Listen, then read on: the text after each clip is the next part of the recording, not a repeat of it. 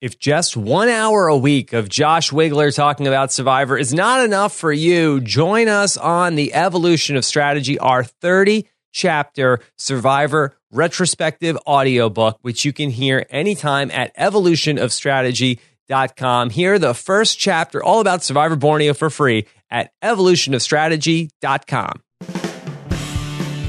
Hey everybody, welcome back to the Wiggle Room after episode number 3 of Survivor Kaoh. And now, here is the star of the Wiggle Room, the great Josh Wigler. Check it out. Yeah. Yeah. What? Who? Blur. Me. Yes. That's me. Yes, here he is. I wish this was video because I do dance when I hear that. Who doesn't? I'm dancing right now. It's not a great dance, total white guy dance, but it's happening. Yeah. Uh-huh. Yeah. So here we are. Ready to go. See you. Yes, the Wiggle Room doors are open. Prepare to fire. The bomb doors are open. Prepare to fire. Yeah. Yeah, uh-huh. That's right. Boom. We need to wiggle with a purpose, Rob, and we need to do it now. Yes. Oh, man. Debbie. Yeah. Josh Wanner. Josh Wanner. Oh, man. I think that's what it said on my fake ID when I was 18.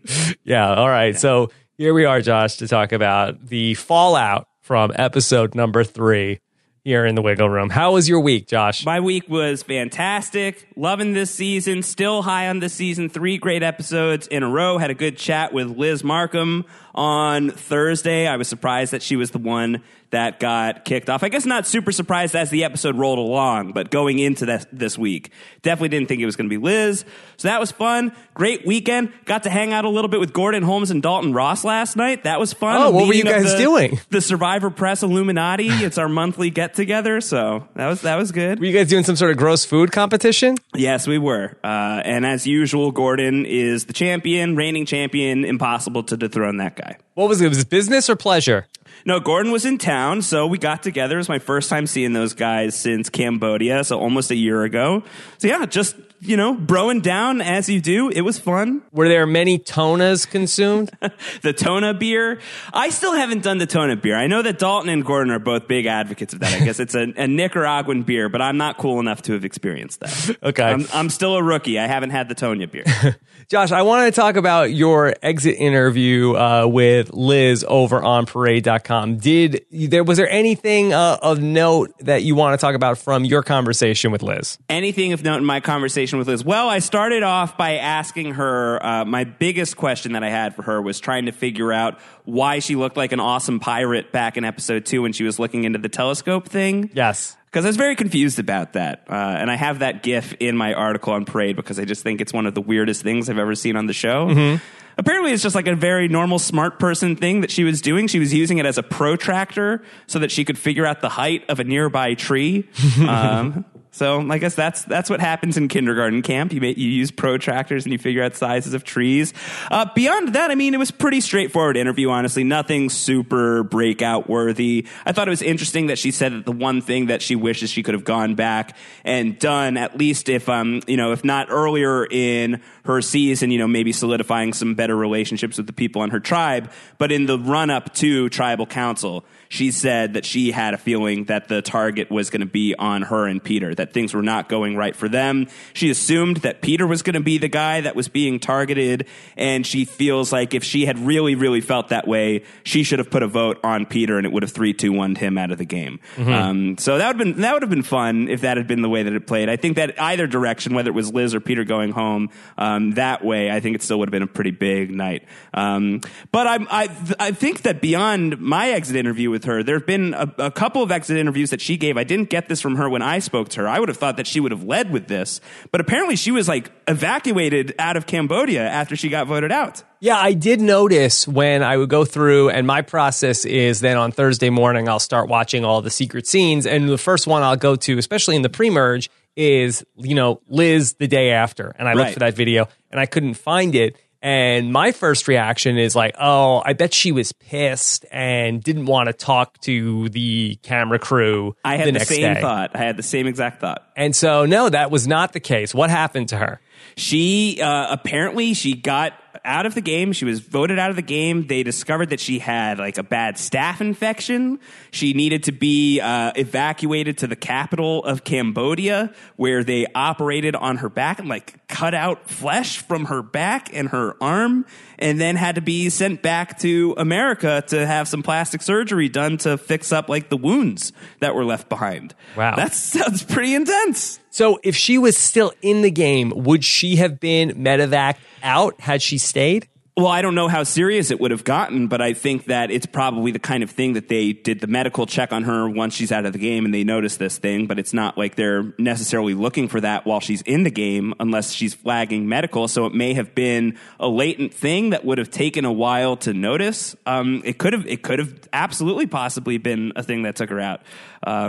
Pretty wild. Pretty wild story for Liz. One of the other things that I keyed into in your interview with Liz is that you sort of got the origin story of Liz and Steven meeting on OkCupid. Yeah. And I had thought that maybe Liz had been a Survivor fan, saw Steven and reached out, but apparently that she was not a super Survivor fan before going on a date with Steven Fishbach. She said that she had watched a few seasons.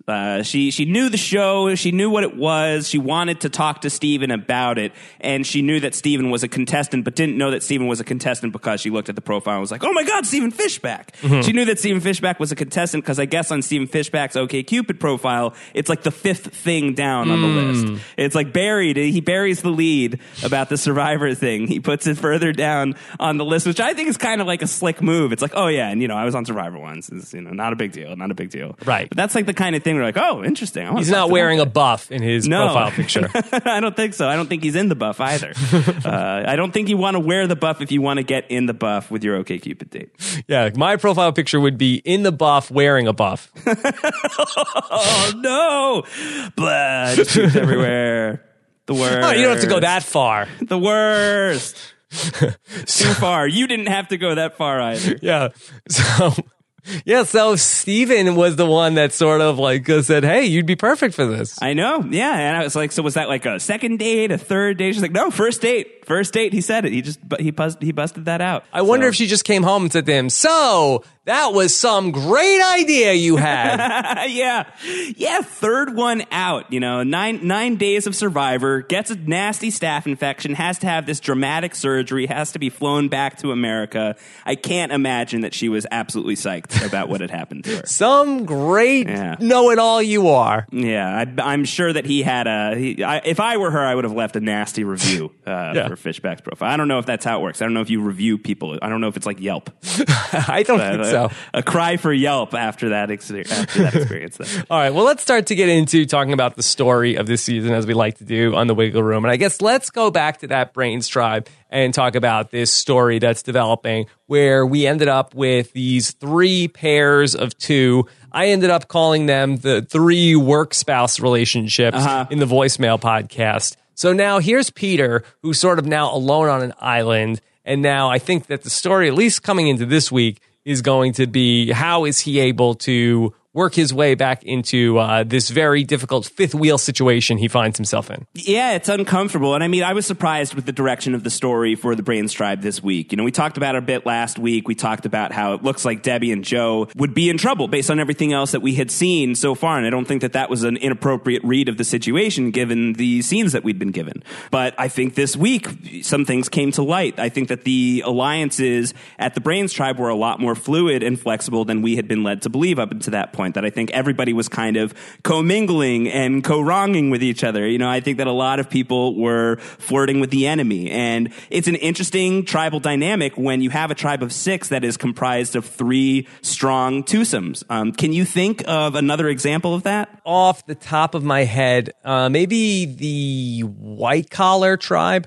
Way back when, where it was Max and Shireen, and then we had So and Joaquin, and then also Carolyn and Tyler. Yeah, I guess that's kind of good. But I mean, it's rare. I feel like it's rare, and especially for and that was just 3 days, and things morphed very quickly after that. But for 9 days of this being the dynamic on that tribe, must have been very, and especially with the people who are classified as the brains, must have been a pretty interesting dynamic. So something's going to give in that situation. Peter and Liz are the losers in this vote, and I think you're right. I think that Peter by all accounts, looks like he's in trouble. He's a smart guy. He should be able to find some sort of way out of this if he's as smart as he says he is, but he lacks that emotional intelligence. And as we always talk about, the social game is so key. It's so clutch. It's so important. It's so Kim. It's the thing. You want to have that. That's the skill that you really need to have to flourish on this show, I think.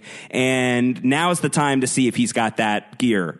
He really did not show that he had that gear in this past episode. And now for this tribe, it's sort of constructed very oddly in terms of how we're going to view this tribe, because I do feel like that this is a tribe maybe without a leader. It seems as though maybe we might say Debbie is the leader of this tribe, but that is a very oddball type of person that you would have leading this tribe. And I'm not sure if we necessarily spoke with a Day 9 Aubrey or Neil, they would necessarily see it as that Debbie is their leader. How do you see the way that this tribe is constructed? And do you think that they're maybe rudderless from here on out?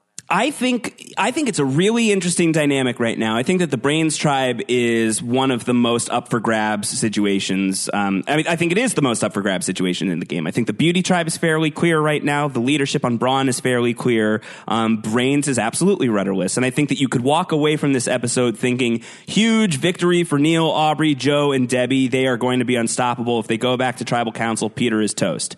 I don't think that necessarily is the case. I think that there is room for Peter to maneuver here. I don't think that Debbie is necessarily captaining a ship. I think that Peter could be a very valued prize in an upcoming vote if they were to go back to tribal council. I think that you could see Neil and Aubrey jockeying for Peter's vote and trying to go after Joe or Debbie right now. I think you could see Debbie or Joe coming after Peter and trying to use him as a 3 to Neil and Aubrey's 2. I think that there's a lot of possible directions for this to go, and it's not hopeless for Peter at all, unless he really is as much of an egotistical, conceited, narcissistic, as Debbie seems to think that he is.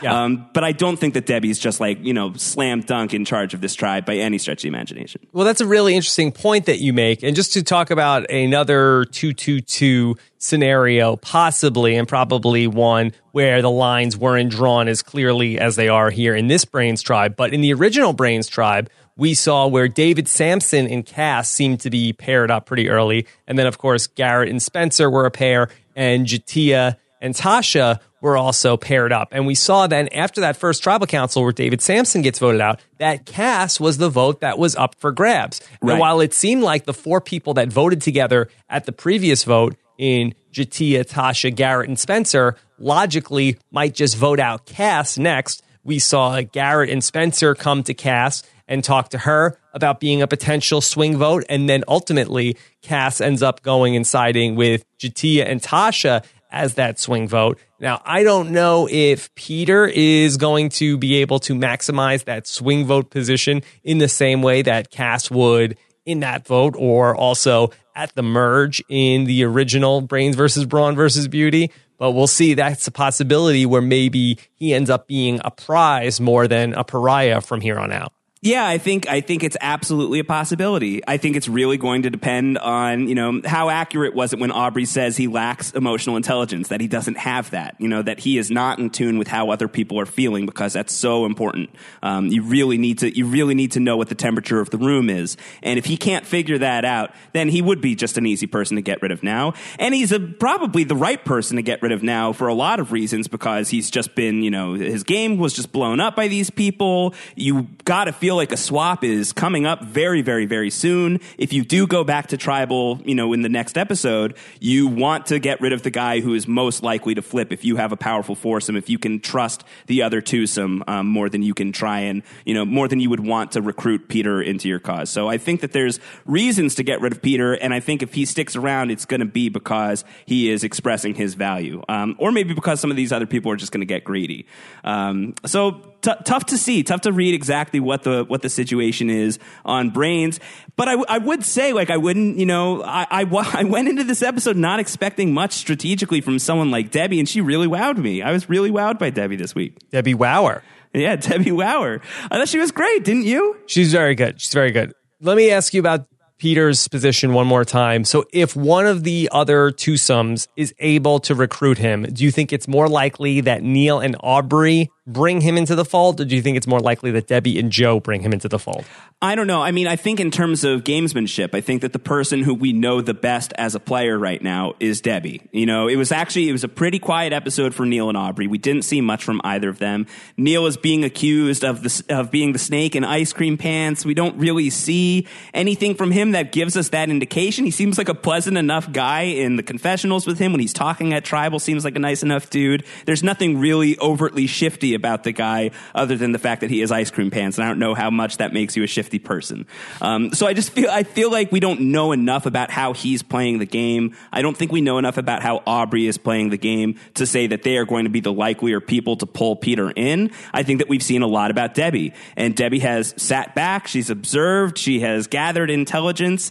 Let's see if she can gather this intelligence. Let's see if she could gather Peter. She would be the person that, just based on her prominence in the story right now, I would have my money on her recruiting Peter, and Peter seems like, to me, based on what we've seen of Peter, that she would be the person he would want to work with the most, considering that he had said, like, I want to tuck her under my wing. She's such a kooky person, perfect person to drag to the end. If there's an opening for somebody to work with on this tribe, I think that, beggars can't be choosers. I think he'd go whichever side had the right deal for him. But I think if he had it his way, I think that he would like to go with Debbie. I agree. I think just in reading the tea leaves from these last couple of episodes, I feel like that most of the negative commentary that we've heard from Debbie and Joe, that was all directed at Liz, or mostly directed at Liz, that they thought that they didn't like how she wanted to build the fire, and we heard Debbie call her a prima donna. In terms of the negative comments from Aubrey and from Neil, I feel like that their negative comments were all directed at Peter. Right. And if we take a look at the negative comments from Peter,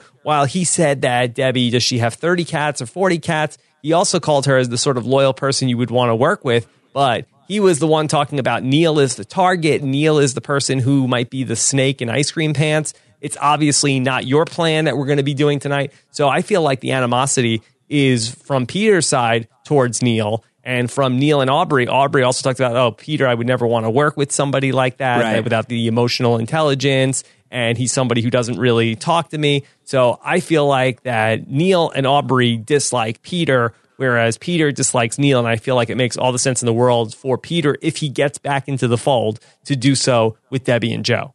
Yeah, and I mean, the misdirect of the episode was Neil and Aubrey wanting to go after Peter. That didn't bear any fruit, but that was the drama going into tribal council pretty much was, is it going to be Liz or is it going to be Peter? It's really not going to be any other of the four. For you, what do you think is the right move for the foursome? To stick together as a foursome, or should the Neil and Aubrey contingent and the Debbie and Joe contingent, should they break off and fight for Peter? I think that the right move is probably for this foursome to stick together, that Peter has sort of proven himself to be somebody who is very self-interested. And I think that the numbers are in the group of four, where Peter does seem like the more likely person to flip things around after a swap. So I would say stick with the four. I really want them to go back to tribal. I want them to go back to tribal before any sort of swap, before any sort of merge. I really want to see how that plays out, because I think the dynamics on this tribe are so interesting. I think that the Brains tribe really woke up this episode. After they lost the immunity challenge and things started to get a little funky back at the beach, I had tweeted something like, this is the Brains tribe. This is the Brains tribe we were looking for. We want to see a little bit of an explosive disaster. But I actually don't think that it's really an explosive disaster. I think that Peter and Liz did not have a good sense of how to work with these people on a personal level. And I think you reap what you sow on something like that. Reap what you sow, Kim. I'm just trying to anticipate what you would say there. So I feel like, I think that it's just like these are people that are interesting strategic players, and it's such an interesting strategic situation right now that I would really like to see that. I would like to see that play out. I don't know if we will, but it would be fun to see. All right, over in the Braun tribe, we saw this battle for the hidden immunity idol, which ultimately resulted in Kylo Jason he ends up with the hidden immunity idol in his hand. Are you on the King Kyle bandwagon? Is that what we're calling him, King Kyle? That's what David Bloomberg called him last week. I like that. I liked Antonio's suggestion, Kyle Drogo. I thought that was good. Yes. I like Kyle Jason as a character. I think that he's bringing a lot to the season. I know that you talked about with Amy, who you think the three, sort of big characters of the season the three are breakouts, so far. I think. Right. And it's Ty, it's Debbie, and it's Kyle, and I wouldn't disagree with that. I think that, Kyle, who had said before the game that he wants to out Russell Hantz, I think that he's on his way. I think it's still very, very, very, very early days, but that's, he's definitely bringing that kind of energy. He is somebody that is an antagonistic force on the show in terms of his character. And I think you don't always want that on Survivor, but I think when you can have a really good character who is bringing that sort of element, I think that it can be fun. And I'm liking it in terms of TV. Am I rooting for him to do well in the game? Yeah, I want him to stick around for a while. Am I rooting for him to win? Hell no. No way. I think that, the way that he treats Blondie, I don't like it. It's not my favorite thing, but I think that he's a really compelling character. And I know a lot of people, or at least a certain group of people, don't like it when Survivor does like the big dramatic idol hunt scene. I really liked this one. It really felt like an episode of Kyle the Bounty Hunter. It was a really interesting fight for the idol because of so many different people involved. Typically, we end up with the idol hunt being one person looking around and sort of like, so the sea was angry that day. I went out there and I looked high. I looked low. You gotta dig deep if you want to find the idol. Yeah. There's just like the big montage of like a hero guy like Mike or Jeremy. That's usually what we get. Right. And then ultimately the music is swelling. You know where it's going. But this was a lot of different ways that this could have unfolded. Yeah, if Scott had popped the key out, just like a few inches to the right or the left or something, it very could have been the mental giant who grabbed that thing. So it was definitely tense. And I think that there was a lot going on in that sequence. I think that you could really pick apart that sequence and find a lot of things to chew on. And just on the Kyle level, it really felt like you saw him at work. Like, this is what he does. And I think the way that he narrated it was really cool. Yeah. You only have so much time to like find your target. You've got like a 24-hour window. You got to move fast. And like, it felt like the Survivor version of him kicking down a door and tackling a guy and bringing him in for the bounty. So it was cool. It was cool to see that actualized on the show. Yeah. And story-wise, I think that Jason has been such a polarizing figure just in the Survivor community. I read the comments and then I see people saying how they really don't like him. Other people are saying that they really enjoy watching him on the show and people are rooting for him. So it's not often that I feel like that the audience is so split on one person. Even in we have where, the casual fans that quote unquote might like a person, but a big portion of the internet audience doesn't like him. Right. But he does seem like he's kind of split down the middle here. Yeah, I think so. I think that there's people who just see him as nasty, and then I think there are people who see him as, being an aggressive player, and that's cool. And I'm somewhere in the middle on that. I think that he's definitely got his moments of nastiness, and then he's got moments where he's playing really hard and pushing the speed of the game, and I like that. I don't feel good about his chances to win this thing. I really don't. Unless he really has to start showing a little bit of a softer side, a warmer side, something that's, not always calling Alicia Blondie. There's a great confessional of him on Dalton Ross on Entertainment Weekly. Did you watch this? I heard it. It was auto playing on an article I was reading that Dalton wrote. Yeah, it's him talking about the teddy bear that he got from the emotional items that they won at the challenge, and he's talking about how it's his daughter's, and then when, his second daughter was born, the first daughter gave the bear to the second daughter. It's a really sweet and touching story, and it's really just for us. It's not for anyone out there on the beach. And then in the same breath, he's just like referring to, he's talking about everybody else's emotional item, and he's talking about Blondie's emotional item, and he doesn't even know what it is, and he doesn't care. And it's like that kind of thing. Like, if you want to win this game, you got to care about what Blondie has as an emotional item, and you probably want to know her name. Yeah. But let me just make one point in defense of Jason, that if there is just one person, if it's all directed at Blondie, if it just so happens that we don't know anything about her. We don't really see that much about her. Maybe she's the most annoying person that ever lived. Is that impossible. It's in the realm of possibilities. Yes. We didn't hear him talk this way about Jennifer. We don't hear him talk this way about Sydney. We don't hear him talk this way about Scott. He said that Darnell was a really nice guy. So every other person in the tribe, he has no issue getting along with. I mean, isn't there a possibility that we see him go into a swap or a merge and he's able to have a perfectly fine social game with everybody else? There's just this one person who's out there who really gets under his skin, who he just absolutely detests. It's not impossible. It's definitely not impossible. But what's going to happen when he meets Debbie Warner? You know, what happens when Kyle, Jason, and Debbie collide? What happens, you know, when he sees Tai Trang? Is he going to be like, is he not going to call Tai Trang some sort of name? I would bet against it. You know, I would bet on him having nicknames for more people in this game and maybe using them to their face. That just seems to be the type of person that he has shown himself to be on the show so far. I just think that the book is not yet written on who he is. I think we need to see him have this sort of pattern with one other person before we can say it's a actual character trait. I just think it's very much within the realm of possibility. You know, I said that about Alicia, that, okay, I think she's like a cat. And we have seen that this sort of behavior come up around a player like Kat before in the past. I think there could be something about Alicia which pulls this out of people. It's not impossible. I just think that for the story and for people to be on Kyle's side, I think that we need to see that other dimension. I think that we need to see something softer. You know, not necessarily like Jeremy has this crazy story about how Val is back home and is pregnant and he's got a son on the way and he's playing for his family. Like, you don't need something that dramatic, but Kyle has a very good family story that I feel like needs to be a little bit more on the show to get people on his side. Like, I know that, like, you know, Russell Hantz is the Survivor Samoa person that he evokes so much, but I think that maybe he wants to play, you know, I think maybe you want to see a little bit of Kyle Jason.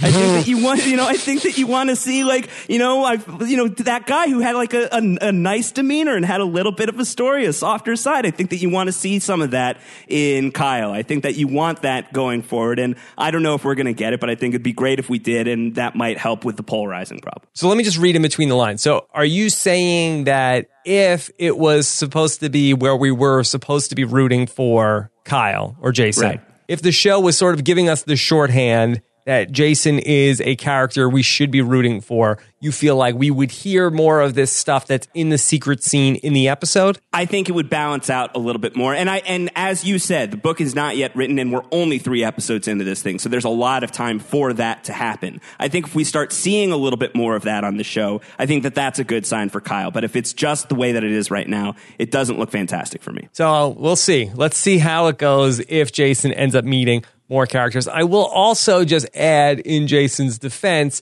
that the other people on that Braun tribe also seem to be losing their patience with one Alicia, not to the degree to which Kyle is, you know, and also they're not saying things like, okay, I hope she can eat my dead skin in the pot.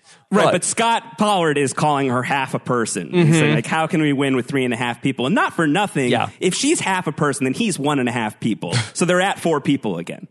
Yeah, most of us are half a person compared to Scott. But nobody seems to like her on that tribe. Sure. But then a counterpoint is, I know that you said that you haven't really seen Jason trashing anybody else other than Blondie on the show, but Jen Lanzetti is saying that I am going against Kyle and Scott, or at least flirting with the idea, because I don't think that he is, you know, I don't like his nasty attitude, is basically what she's saying there, or at least that's part of her argument in my exit interview with her last week. So other people are picking up on that as well. Okay, so we'll see ultimately. I think the jury's out on that. How that goes. Right, in terms of the Braun tribe, are there any other stories that you're interested in besides Alicia versus Jason? Absolutely. I think that we need to start paying a lot more attention to Sydney. Yes. I think that Sydney Hello, Sydney. Hello, surprise, Sydney. Yeah, I think that Sydney is really impressing me. I think it's a quiet story so far. I think it's one to keep an eye on. It might be something, it might be nothing. But I thought that Sydney played excellently this week. I thought that you're going to give the fishy to Debbie because she's a part of the vote and everything, and that's exciting. But I think that really a lot of credit should go to Sydney. Sydney would be my MVP from the week, just in terms of how she played. I wouldn't go quite that far, but I do feel like it was a coming out party for her.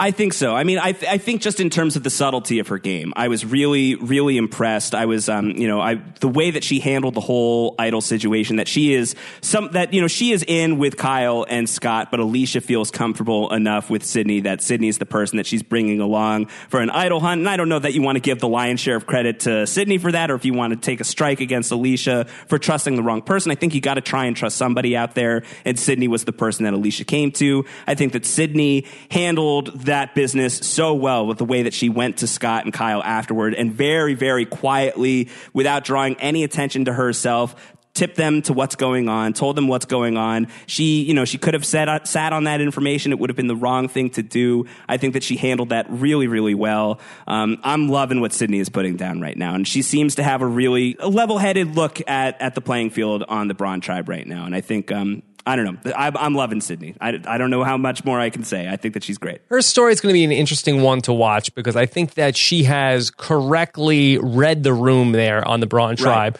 where, okay, Jason is sort of the heavy hitter, and him and Scott are sort of ruling this thing with an iron fist. I saw what happened to Jennifer when she tried to get her own thing going, so I'm going to stick with these guys. Come swap time, though, she could be a very interesting chess piece that could be flipping around if she gets away from these guys. Yeah. I mean, a lot depends on how that shakes out. What the tribe divisions are, who is where, if she's separated from Kyle and Scott, if she's with the mental giant, if any configuration is going to be interesting. But she is showing to me that she's a really flexible player, that she can roll with the moment. Semper Gumby. Yeah, Semper Gumby. Maybe that's going to be, I don't think it's going to be the new Anybody But Me, but it's going to be, it could be a good strategy for her. And you see it here. I mean, if Kyle is not spying on them and seeing them looking at idol clues and things like that, does she sit on that information? Does she take an idol with Alicia? Maybe that's the way the wind is blowing that day. But given the way that things were shaking out, she acted totally appropriately. So yeah, she's clever. I think that she's really clever. And certainly in terms of pregame expectations versus how it's playing out on the show, I don't think that anyone would have given her enough credit in the pregame versus how she's playing right now. I agree. She really threw us off the scent, though, with this whole Storm and Rebecca, bipolar, sort of going to fight with people. So she did give us the lower expectations, which, of course, is the key to happiness for survivors. And conversely, I'm nervous for Scott Pollard. I think that Scott's in a good position right now with Jason and with Sydney. I don't think he's in any danger of being the fourth person, in that tribe. I think Alicia is that with a bullet. But I'm worried about him down the road. I feel like the scene with him in the beginning of the episode when him and Alicia are talking about why he wrote her name down instead of Jen's, and he says, like, I'm a loyal person, and that's why I voted for you instead of Lanzetti. It's like, this is a pre-merge. Like, don't do that. Just vote out Jen Lanzetti. Don't put Alicia's name down. And I feel like the way that he explains it, it just shows to me like that's a certain gear that I don't think you necessarily want in your Survivor winner. And I'm starting to get that feeling. The fact that he finds this thing with Kyle, Jason, I just feel like it could backfire against Scott. And I feel like you get a little bit of that in the episode where Scott is saying, I wish that I was the one who had it, but I trust Jason. And that just feels like that is Chekhov's betrayal, in the making. It just feels like that is coming. Yeah, Scott can't win unless he really starts to pick up the pace. That I said this on the know-it-alls, that I feel like that he is just somewhere in between the Survivor 1 to 8 sort of like, okay, I'm out there. These are my people. I'm just going to make my alliance. I'm going to trust these people. And I think that he is not keen to the voting blocks, the voting unit. There is nothing to indicate that he is somebody who is aware that he is playing Survivor during the Evolution of Strategy Volume 4. Right. No, he seems like a really solid, totally solid classic Survivor player. You know, like I feel like he's got lots of great old school sensibilities. And if this was, you know, a season pre All-Stars or pre your season or something like that, I feel good about Scott's loyalty game. Like he would be great as part of the Boran 3. You know, like I feel like, you know, if you sub out Big Tom and you put Big Scott in there instead, I feel like he does well. I feel like he does really well, and I feel like he's a threat to win. But you know, in this game, like he's not taking a lot of ownership. I think he's happy to let Kyle do the dirty work for a while, and I think that he feels comfortable with his relationship with Kyle, and I feel like I could see him walking into a place where he's just too comfortable. All right, let's go over to the Beauty Tribe, and let's talk about Ty, who also is in possession of one of the hidden immunity idols. And I think it's time that we need to officially brand the Ty Trang fans. Yeah. Well, there's been a lot of talk about Thai guys. Thai guys. You know, I've heard that it's not inclusive for everybody, but I've heard Thai guys before. What do you like? No, I do like Thai guys, but I think we need to figure out a way to include I've heard the women. a bunch of people who have said Thai guys. Yeah. You know, Thai guys and dolls. Thai guys. That's a Wiggle Room song in the future, perhaps. Yeah. So we'll figure out something. Yeah. For the ladies, too. Yeah. Thai guys and gals. I wish that I had been able to listen to the voicemails with Amy, maybe even as late as Friday night, and maybe we would have had a hit single from Taylor Swift's Peekaboo here on the Wiggle Room this week. But that was not to be. But him finding the idol was so fun this week. Maybe we could have a Peekaboo Burness appearance. Peekaboo Burness, yeah. Brother Peekaboo Burness. Yeah. Yeah. Yeah. I mean, just the lyrics do write themselves. I see you. Peekaboo, you're going to be strong for me, buddy. It's going to happen for me. Please, please, please come home with me. We belong together. Peekaboo. Yeah. It's great. He's great. It really is great. I was really glad that Amy picked up on that. How high could the Ty Trang fandom go? What's the ceiling on this? If Ty wins this season, I mean, it's huge. Yeah. You know, if Ty wins this season, I got to imagine he goes down as, you know, one of the most loved winners in the history of Survivor.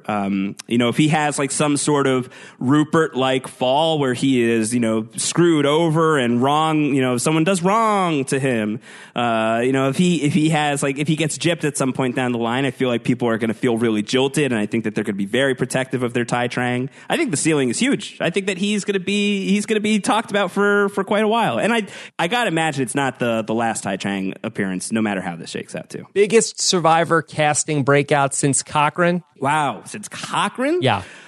I mean, Tony Vlachos. Yeah. You know, you could run through Kagian, and there's so many people, and Joey Amazing and stuff, Spencer, sure. But I think Ty is big. I think that you talk about Ty in talking about those types of people. I think he's in that conversation for sure. I wonder though. I feel like that Ty has upside to be transcendent beyond Survivor. Ty Transcendent. Yes. Transcendent. Maybe that's what we are, the Transcendents. So we'll see. All right, so he is in possession of the hidden immunity idol. So where do you think that story ultimately goes? Do you think that he is going to begin sharing that information? Do you think he sits on it? Yeah, I think it could go a lot of ways. You could see him and Caleb partnering up on that. You know, that's been set up already that these two are super close together. He is one of the people that Anna talks about as I trust Caleb, I trust Ty. So you could see him opening that up and maybe leveraging that with the three ladies on Beauty plus Beast mode. I think that the other thing that you need to think about now is that's not the only idol that's discovered in this episode. Kyle and Scott have an idol as well, or Kyle specifically has an idol. And the point of the idols this season, it was talked about in the pregame, it's been talked about on the show now, is that if you can find two idols and they fit together, you now have a super idol. So should we start thinking about Kyle and Ty's stories in relation to one another is something to at least have on the radar right now. Can you come up with any scenario where those two people start working together? I mean, before the game had started, could you have come up with any scenario where Caleb and Ty were going to be best friends? You know, there's a way. You know, there is a way. I don't know how that information gets out, and that's what we've been saying about this super idol all along. Is like, what's the incentive to team up? You know, how do you find the other person with the idol? What situation has to exist for that information to be shared with another individual who has an idol? That's the big question for me. As far as their personalities, as far as the two of them syncing up, I mean, that's a wild team, the two of them. Jason and Ty, that is a crazy, crazy pair.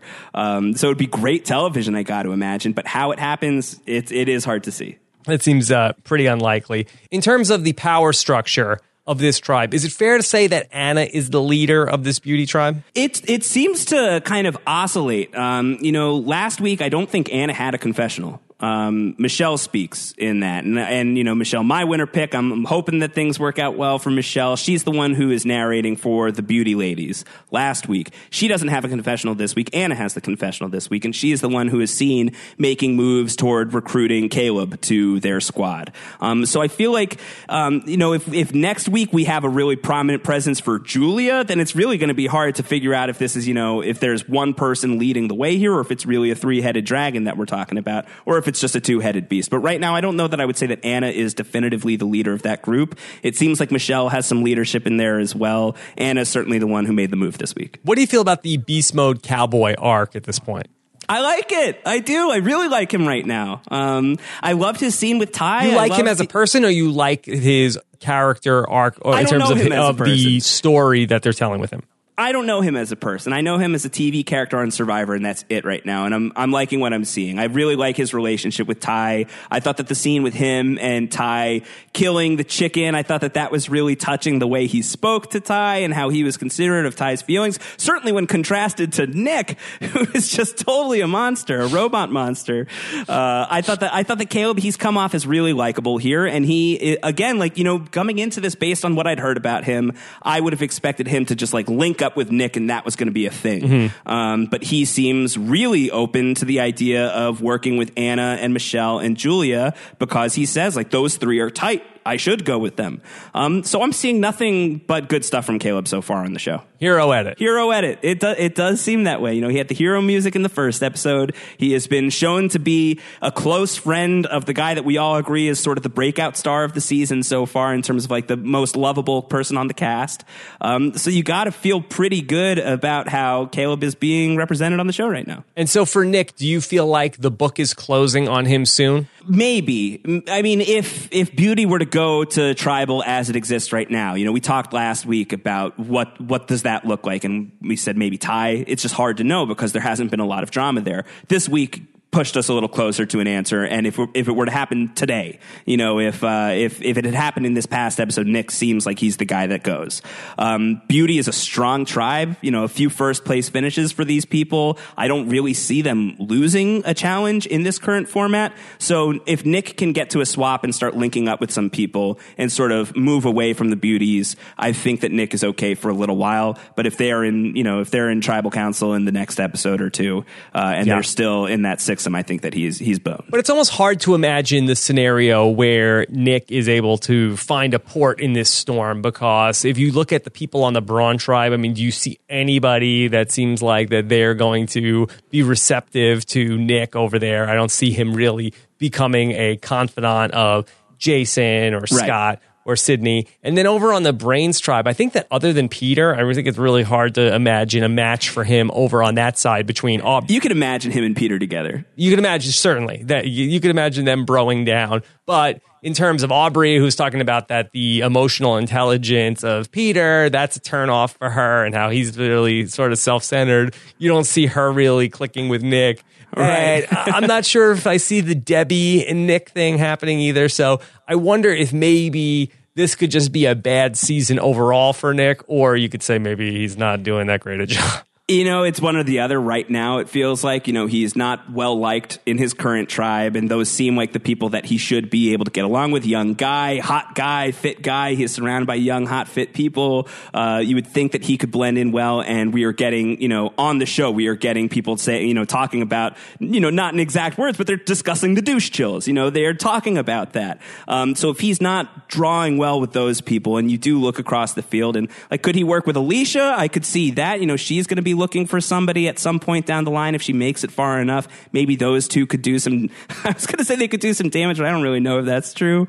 But you could see them having shared interests. I could see Nick and Joe being simpatico. I do agree that, if Peter is, rubbing certain people the wrong way over at Brains, you can't imagine that Nick is really going to win those people over. So it might just be a bad cast for Nick, or Nick is just not that good at this. So Josh, the other big story coming into this week's episode 4, and I had seen Jeff Probst talking about this from the preseason, where the episode 4 is going to be this very dramatic episode. He said with Dalton Ross this week, this is the most dramatic episode we've ever done. And Big of words. course, we heard so much in the preseason. This was such a grueling season, a brutal season. There could be medevacs. It sounds as though this is the week where that is going to start to come to the forefront. Yeah. The bomb is about to go off, or at least a bomb is about to go off. What does Debbie have to say about that? The bomb doors are open. Prepare to fire. Uh-oh. Yeah. Hopefully not actual bombs. Like, what if that's what's happening? It's like, in this challenge, you have to avoid a minefield. I think that would be a bad idea. That would be a bad call. That would be bad. But it does. It does look like the horror show of Kaoh is about to reveal itself. The reason that this has been discussed as the most punishing season ever. If Probst is calling this the most dramatic episode we've ever done, and if you compare that to the preview we saw at the end of episode 3, and I haven't seen anything else, but I know that there are apparently some very, very dramatic previews that are out there right now. It's gonna be bad, and it could completely upend literally every single thing that we've already discussed in the Wiggle Room this week, and everything that you've talked about on Know-It-Alls this past week. That's the threat of Kaoh is, we know that this is looming, that an evacuation, at least on evacuation, if not multiple, is going to happen this season. It looks like it's happening next week. And it's at a weird spot because there's so much compelling action going on all over the board. And now it's a little bit, I guess, like this Jenga game that we've had. And now it's like, okay, so fate is going to take one of these players out of the game. And what does that do to the overall dynamics? Like, maybe it could be like in the case of the original Brains versus Brawn versus Beauty, where we had somebody like a Lindsay who just quit. And she was kind of just like a dead weight anyway. She would have been like a predictable boot, and that would have been fine. And like last season, where we had Terry ultimately leave the game after what was going on with Danny, but the edit was at least already setting up that Terry seemed like he was going to be the next person to go home from Kaoh, and that ultimately didn't change too much in that tribe. So it could go either way, where it's something that it's either could have massive ramifications in the game if it's somebody who looks like they have a lot of power, or if it's somebody who, let's say hypothetically, Nick goes home. And it's like, okay, well, he was probably going to be the next person out in that tribe anyway, so it doesn't really change the landscape. And how do you think, typically in terms of this stuff, when it's a medevac, I feel like that is a character that's, fleshed out a decent amount. Dana is like the big exception that I can think of, where she was a really quiet character on Philippines. But, like you think about Colton was a huge character. Russell Swan was a huge character on Galoo. Mike Scoopin, obviously huge character back in season 2. And I feel like usually it is somebody that is a well-developed big character that goes in that spot. But then when it's something like, a rock draw, or something like that. Like Katie Collins was a small character, and that's somebody who gets eliminated in this really exciting way. Or Kimmy from last season, I feel like she was, kind of a quiet character, and then she goes out in this really big, explosive way.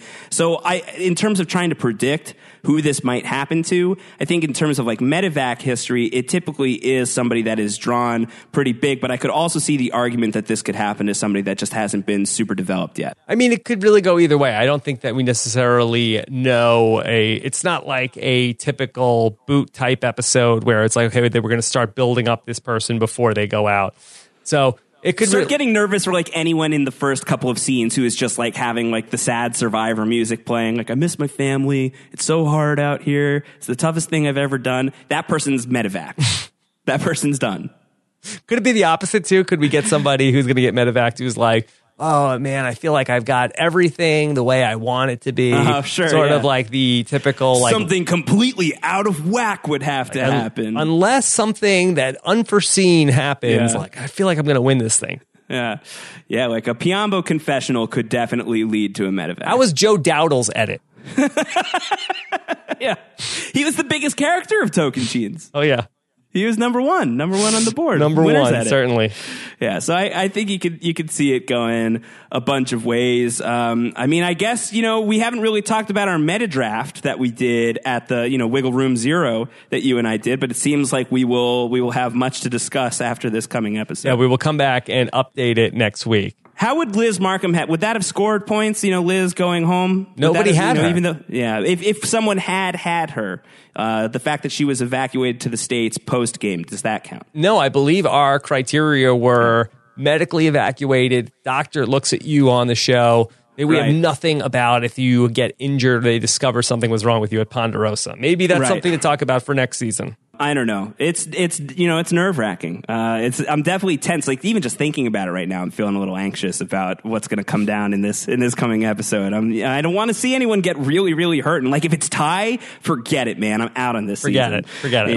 It would be the worst. Let's just shutter up the doors on the podcast and call it a day. Just call it. It's over. It's done. Okay, so Josh, I know that you are one of the most tapped in people in the Survivor community. You come onto the Wiggle Room each week and you share very generously your exclusives. You can go to any other media outlet with these exclusives, but you bring them here. This is our house, man. This is our house. This is what we do. It's our room in your house. How about that? But in my room, I like to put the exclusive poster on the wall and invite people to come and take a look at it. So, Josh, what did you bring with you this week?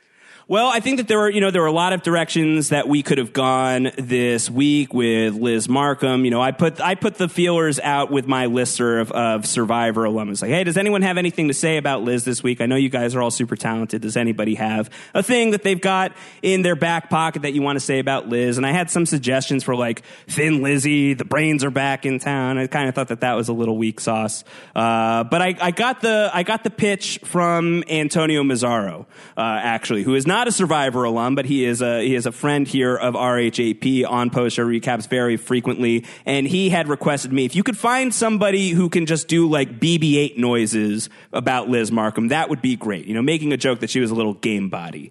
I thought that was kind of mean, but I put out the feelers. I said, hey, does anyone have like a robot song? Does anyone have like Domo Arigato lined up? Does anyone have anything like that? I actually heard back from somebody, and it was fairly obscure. I was not expecting to hear from this person. So I will read you the email I got with an attachment of an MP3 that we will play in a second here. And this is the letter that I received. You ready? Ready. All right. This says, hey, Josh, long time, no talk. It's me, Ali Pohovitz. Oh. I love robots. Are you a fan of Transformers, the movie? Not the Michael Bay movies, but the original one from 1986, based on the original animated series. The one where Optimus Prime dies and your childhood gets ruined? Sorry if I just spoiled it, LOL. Anyway, in Transformers the movie, the Autobots show up on a planet covered in trash and meet the Junkions, a weird group of robots who learned how to speak through watching TV. After a brief misunderstanding, the Autobots and Junkions decide to become friends, thanks to Hot Rod showing up and offering the universal greeting, Ba Weep, Grana Weep, Mini Bong. They all celebrate while dancing around to the tune of Weird Al's Dare to Be Stupid. It's one of my favorite scenes in any movie ever, and one of my favorite songs too. So because we're such good friends, you, Josh Wigler, and me, Ali Pohovitz, I decided to write and record this song for you. If you use it on your podcast, please credit me as Weird Ali. Okay, that's it. Talk soon. So this is from Weird Ali. It is definitely weird. It is definitely obscure. And let's hit it.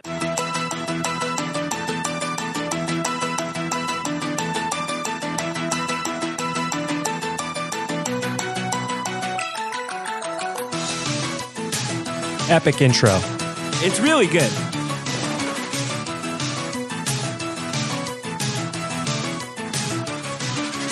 Hey, Liz Markham and your best friend Pete. It's time for you to feel a blind side. One of you will go home before Beast Mode Cowboy. It's time to lose a three-way tie.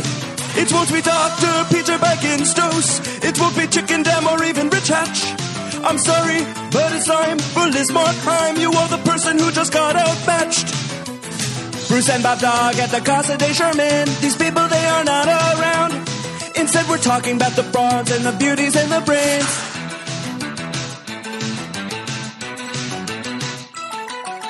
Liz, the tribe has spoken. Deb's the one who tricked you. Pete's still here but kind of screwed. What can he do?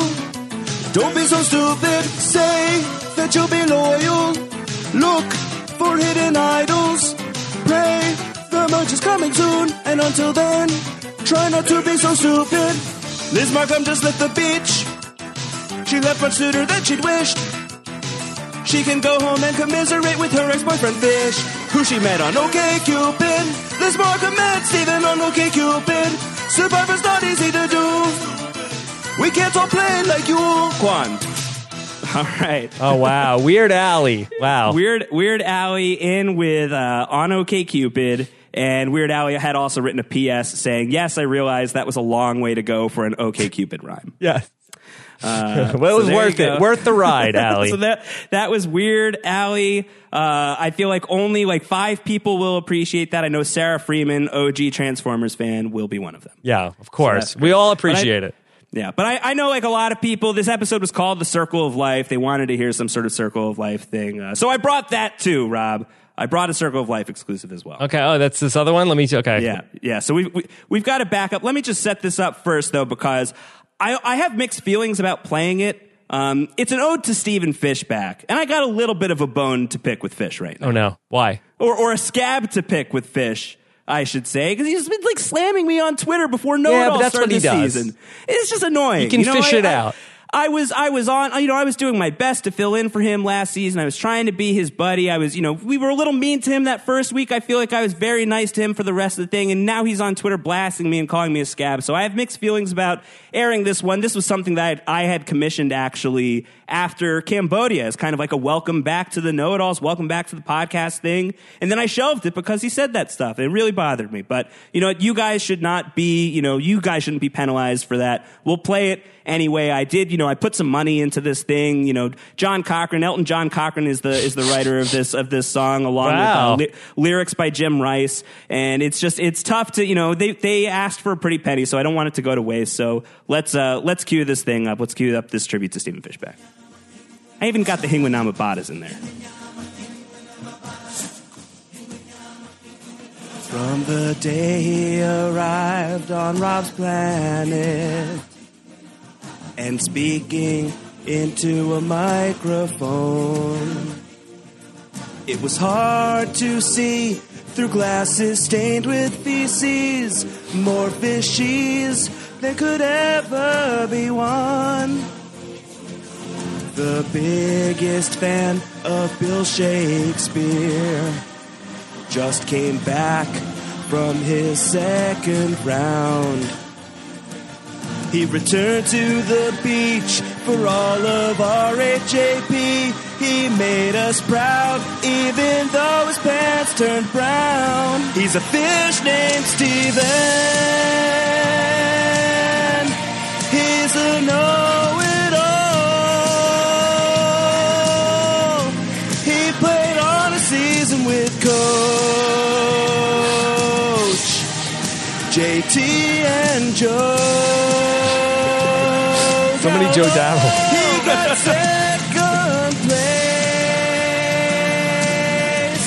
on Survivor Token Cheese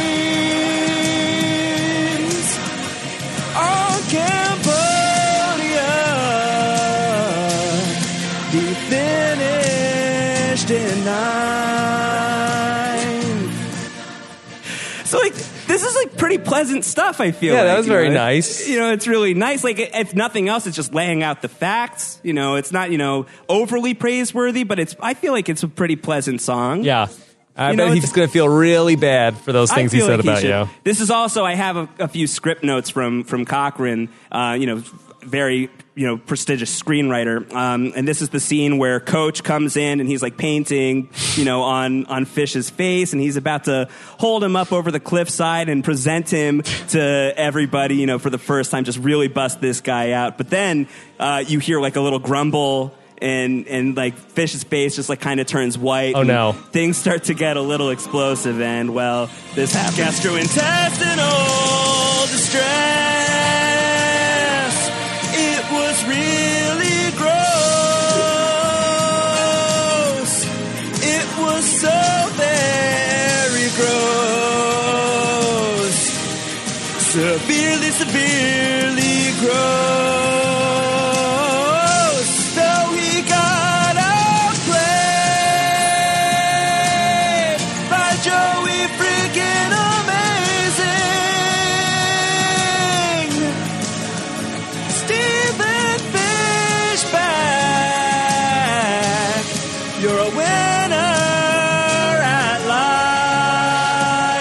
know-it-alls. And then the title card smashes up and it says, The Bion King. The Bion King. All right, well, That's pretty excellent good, right? work. Excellent work. That'll really teach him to mess with Josh Wigler, right? Teach him a lesson. Okay. No, I love you, Stephen Fishback. Welcome back to the podcast. All right. Josh, great job once again in the Wiggle Room. You could follow Josh Wigler on Twitter. He is at Round Howard. He is also going to be traveling this week, so we hope to. If That's not a code or anything. I'm actually traveling next week. I have some fun stuff. I'm actually having fun with my life. There is nothing to pick apart here right now. Please. Well, you're I'm now very the serious. boy who cried Julie Wolfe. Yeah. I guess that's true. Okay. I am the boy who cried Julie Wolfe. Hopefully we'll have something next week. I will be traveling. I will be on vacation with my wife, but if I can call in, that would be cool. Probably not going to have an exclusive next week. It'll be tough to get that on the road, but we could still have some fun in the Wiggle Room if I can call in. Okay. All right. And then, Josh, the hashtag, I feel like there's only one way we can go. What's that? It has to be Kyle Jason. That's pretty good, right? That was tremendous. Highlight of my day so far. All right, so I feel like that's a good approach for him. Get a little Kyle Jason going on. Stay away from the Russell Hands thing. Just show us another side of you. Scott, Jason, and Sydney, if the three of them came together in some sort of Voltron character, it would be Kyle Jason. That's Kyle Jason. And I know we said like you can't really see Nick working well with Kyle, but Russell Hands had his Mick trimming, so if you can get a little Nick trimming going on, maybe that'll do well. Nick trimming. Okay. Yeah. All right, perfect, Josh. Great job. Looking forward to reading the comments on robhasawebsite.com. Next up, we're going to be back with David Bloomberg coming up on Tuesday to talk about why Liz lost. Also, News AF is now Tuesday AF, that we're changing it live. We're going to record it on Tuesdays. That podcast will go up on Wednesday because I didn't have anything that was going up Wednesday morning. And so you have that, and that's not really Survivor dependent. Doesn't matter if the life cycle of that, if it goes up closer to Survivor, that's going to be fine. You can listen to that even after the Survivor episode, whereas Wiggle Room and David Bloomberg, why Liz lost, those really, after the Survivor episode airs, become a little less fresh. It has the scent of anus air food. Yeah. After a while. Josh, anything else? No, good stuff today. I'll talk to you soon. All right, be sure to check out more of Josh Wigler over on postshowrecaps.com and be on the lookout for Josh's exit interview every week on parade.com or go to robhasawebsite.com/parade. Looking forward to hearing your comments on robhasawebsite.com. Have a good one, everybody. Take care. Bye.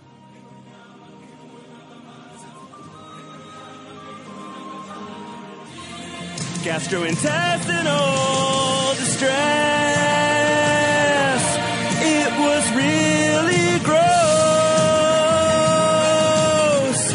It was so very gross. Severely, severely gross.